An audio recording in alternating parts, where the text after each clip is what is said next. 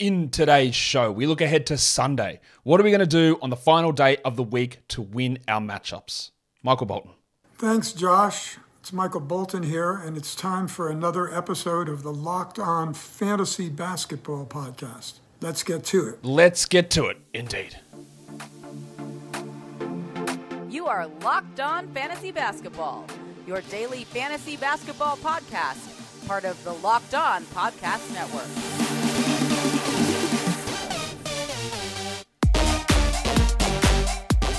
Hello and welcome to the Locked On Fantasy Basketball Podcast, brought to you by Basketball Monster. My name is Josh Lloyd and I am the lead fantasy analyst at basketballmonster.com, and you can find me on Twitter as always at redrock_bball, on TikTok at redrock_bball, and on Instagram at Locked On Fantasy Basketball. Today's episode is brought to you by Prize Picks. First-time users can receive a 100% instant deposit match up to $100 with the promo code Locked On. That's prizepicks.com and the promo code is Locked On. Thank you for making Locked On Fantasy Basketball your first listen every day. We are free and available on all platforms. That's it. It's Sunday. Could be your final day. Could be your first game in the playoffs. Could be your first game or last day in the playoffs, like in the first round. That's what I'm trying to say. Last game in a semifinal. Whatever it is, it's the end of a week. So we need to look and focus in on what we are doing for this week. But if you are comfortable, we'll look ahead to the next 4 days and the next 6 days and 7 days and 8 days as well to give you a bit of a head start on that stuff. Warnie, what do you think? Let's get it on, Gilly. All right, we start where we always do on these shows by streaming in for Yahoo Default Points League players. These are the guys that we're looking at here. Now, the number one, these are all available in 40%. People ask, what about this guy? What about this guy? My cutoffs are what I do, right? Yahoo Points Leagues, you've got to be available in 40% of leagues. ESPN Points Leagues, you've got to be available in 70% of leagues. Category Leagues, you've got to be available in 50% of leagues. So if someone sits at 65% rostered and you go, where is this guy? That's why I'm not including it, because I'm trying to cover the majority of leagues. A 65% rostered guy is floating on some waiver wires. He isn't on others. If he's there on yours, you're probably tending towards a little bit of a shallow format, and you can try that sort of thing. But that's the idea behind that, because I inevitably go, what about this guy? What about this guy? And that's the cutoffs that I use. I've got to have a cutoff somewhere. You can't just be like arbitrarily going, well, this guy's 80%, but he's a good stream for today, and this guy's 40%. There's got to be some sort of a cutoff in what I do, and that's trying to cater to a lot of different people. Of course, if you want specific things about who's available in your league and who the better pickups, you just import your league over on Basketball Monster, and it tells you all that sort of stuff. Anyway, Yahoo Points League streaming, Zach Collins. I know it's really, really hard to trust the Spurs. I grant you that. But I would find it very unlikely that old Zach over here, after sitting, the last game on Friday and not being on the injury report at all, I would expect that he plays on Sunday. It's risky. Absolutely, it's risky. Then they don't play until Wednesday, and all of their games next week are on high-volume days. So if you wanted to cut bait on all of the Spurs, go ahead. After Sunday, I don't think that's that big of a deal, because maybe you get 2 games out of them, and they might be both on 13-game days. That's possible. So I get moving on. But streaming Zach Collins for Sunday makes a lot of sense. You're going to hear this name a lot today. Shaedon Sharpe. Damian Lillard's season is over. It's over. Anthony Simons' season is over. Jeremy Grant's season is over. And Yusuf Nurkic's season is over. Shaedon Sharpe is going to get massive opportunity. He will have some bad nights for sure. But the usage they're pumping into him, the prioritization of Sharpe over Cam Reddish is very important. And he is a great option. Dennis Smith Jr. I don't know what is happening with Terry Rozier. I'm not expecting him to play again this season. I don't know that, but I'm not expecting Rozier to play. He left that Thursday game, was ruled doubtful for Friday. He's doubtful for Sunday. We know the Hornets dance. We know what they always do. I would be incredibly shocked to see Rozier again this season, but I don't know that. But I do know that he is doubtful for Sunday, which to me makes him very tough to rely upon as we move forward. That means that Dennis Smith, hopefully, fingers crossed, Dennis Smith is going to get a decent chunk of playing time unless they decide that he's not going to play. The other one to watch there is going to be Kelly Oubre. We don't know whether he's going to be available or not.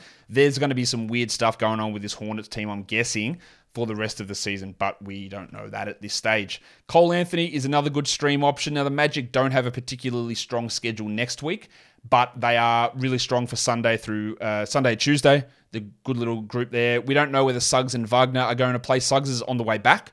Wagner might be on the way out after hurting his ankle last game, but that does improve value for Anthony.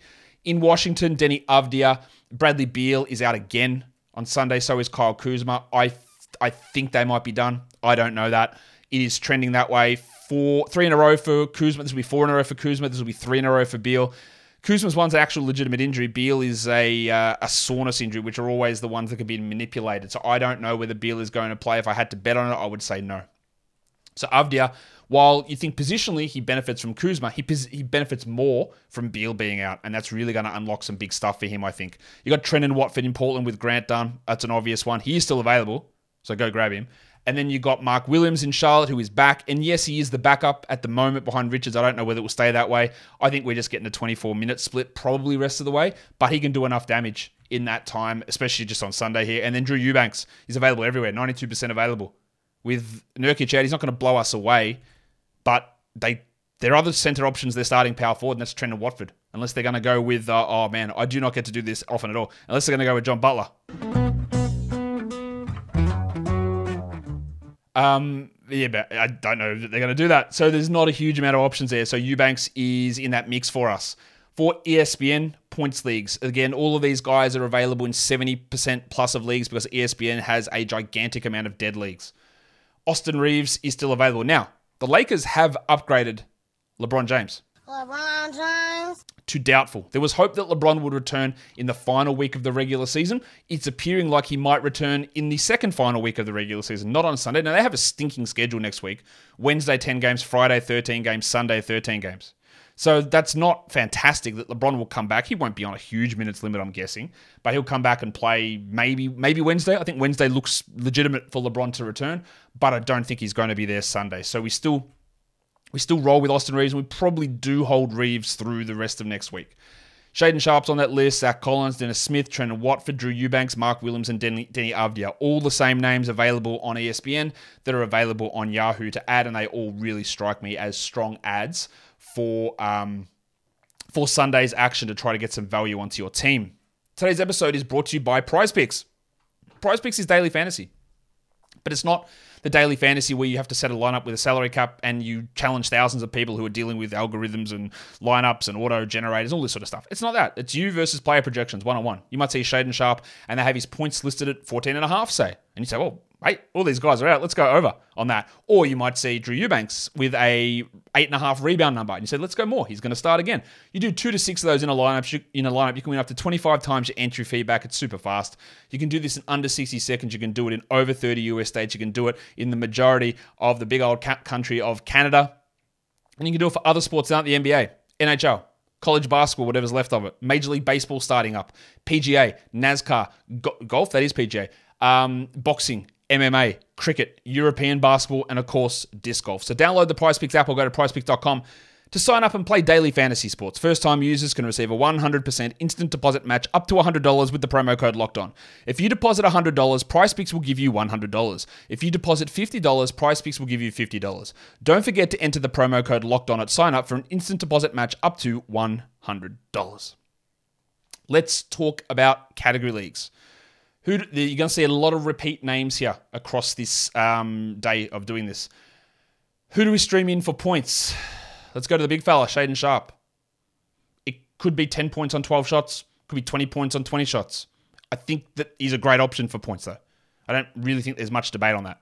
KJ Martin is a little iffy, but one thing we feel confident about is role. He's going to start and probably minimum 30 minutes. Some nights he might get few shots, some nights he might get more, but the absence of the wild thing, Jae'Sean Tate, it does help KJ quite a bit, and at least gives that nice little push up. Remember, finding guys who can be 20-point scorers off the bench is very hard to do. The good point streamers are like 14 guys, 15 guys. Now, Sharpe probably is a 20-point guy, and the others can do it, but everyone else you're looking at more 14, 15. And the same goes for Naz Reid in Minnesota, the Wizard of Noz. Because they not only said, hey, we really want to run this two-center situation, but they have a Sunday, Monday back-to-back, and both Anthony Edwards and Karl Anthony Towns are questionable for Sunday. Now, we're expecting Towns is sitting one of those games. The fact that he has popped up for Sunday means I reckon there's a chance he might sit that one. Edwards coming back from the ankle probably sits one of the two as well. And if Towns is out, then if they're going too big, then Reid and Gobert are going to have to be that combination. We'll see what they do, but this opens up a lot for him. I already talked about Beal being out, so Avdia Really big boost there. Dennis Smith with Rozier, unlikely to play. He's a good points guy, although, again, he can really hurt you in field goal percentage. Old mate, Dylan Brooks. The world. I call it like I see it. He does have an opportunity to give you points. It might be horrendous. He might have 6 points on 6 shots, but he also might go 17 on 10. It is possible. Trendon Watford, pretty good point source. And then John Kuminga. Though that is risky for Kuminga because we saw last game, if you don't go at 70%, Steve Kerr's going to bench you. That's what happened with his minutes. So he got 26, 30, 26, 30. He was going like 70% every game. And then the next game, he shot 1 of 4, played 16 minutes. That has been a consistent pattern from Kuminga. He gets no leash whatsoever. If he has something where it's off, Kerr just says, see you later, sit down. And that's like we talked about with Josh Okogie in Phoenix. When you're not very good, if things don't roll, you'll get no benefit of the doubt whatsoever. Like if you're not shooting Josh Okogie at 55%, see you later. I've got someone else who can come in and shoot 20%. Kuminga, if you're not converting 70% of your shots, if you're not finishing around the rim like that, get out of here. We'll put Anthony Lamb or JaMychal Green and you don't have the long leash. So it is risky, but he could blow up really easily. 3-pointers. You know what, guys? I know that Isaiah Joe's last 2 games have stunk. That does not make him the worst player in the world. It does not make it an incorrect stream. I think we really, really have to focus on, man, what a mistake. It's the biggest mistake I made. It's not. Because it was 3 games in 4 nights for Joe. He'd backed that up with 4 consecutive games of double-digit scoring, and I think multiple threes in every one of those games. He's averaging 12 points and 2.2 threes or something for the season, and he's a top 100 player in terms of EPM, in terms of value. So his role is there, his minutes there. He just had 2 absolute turds in those games against the 2 Los Angeles teams. Like, just disgustingly bad. But that doesn't mean that he's going to be disgustingly bad every game. He has shown a consistent ability to hit threes through 70 games of the season. So I know it's really hard that if you did add him, you go, man, what am I doing persisting with this guy? 0 points, 1 rebound for an entire game. Like, that's dreadful. I know it is. But I don't really think his role's going anywhere. And this is a guy who consistently has hit many threes. One of the leaders in three-point attempt rates and getting threes up per 36 minutes. Gigantic numbers. He's not going to be stone cold every single game. And it is hard to break that bias in your head. Well, he was shit last 2 games, so he couldn't possibly be ever good again. And it might blow up in your face, or he might have 25 on 7 triples. Shaedon Sharpe's there.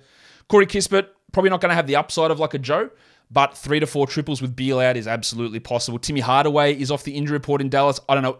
I know what's going on. They've got a terrible coach. And actually bad front office too. A lot of stuff is wrong with that team. It always happens. Jason Kidd, first season. Man, look what Kidd's doing. And then it all falls apart because evidence we've seen in 3 different spots now, he's a bad coach. And it's not working out well. Timmy Hardaway is probable. Now, he could have 4 points. He could also have 20 points on 6 shots. There is upside to him. Reggie Bullock, he's going to do nothing else apart from threes. 15 points, 5 triples, definitely possible. Gaz Harris in Orlando. Nice, Gary! I hope it's nice. With Suggs and Wagner maybe not playing, that does help Harris. Malik Beasley, yeah, look, it's been bad for Beasley, but like when talking about Isaiah Joe or talking about Reggie Bullock, all he's going to do is shoot threes. And in 20 minutes, if he gets hot, maybe he gets a couple of extra. Maybe they play him 27 and Darvin Ham rides with him and he hits 7 triples. Or even on a bad night, he probably still hits 2. So if you're looking for threes, he is an option. And then Devontae Graham is off the injury report in San Antonio. Just going over the Spurs injury report, we know that Sohan is out and Birch is out, and there's Langford questionable, Branham questionable, and Johnson questionable. Usually when these guys get listed questionable, they're not going to play, especially considering those guys did play on Friday. I know it's not a back-to-back, but they don't care. So they're probably out, but Trey Jones will return. But there's still some minutes there for Graham, who, again, all he can do is hit threes. He can't really finish any shot at any other spot on the field, on the court. Not a field. Rebounds. The 2 Charlotte guys. Oh, hi, Mark. And Nick Richards. You're probably going to split minutes, might have 6 or 7 each. Easy. Might go double digits. Denny Avdia, good rebounder. Drew Eubanks, starting center for Portland.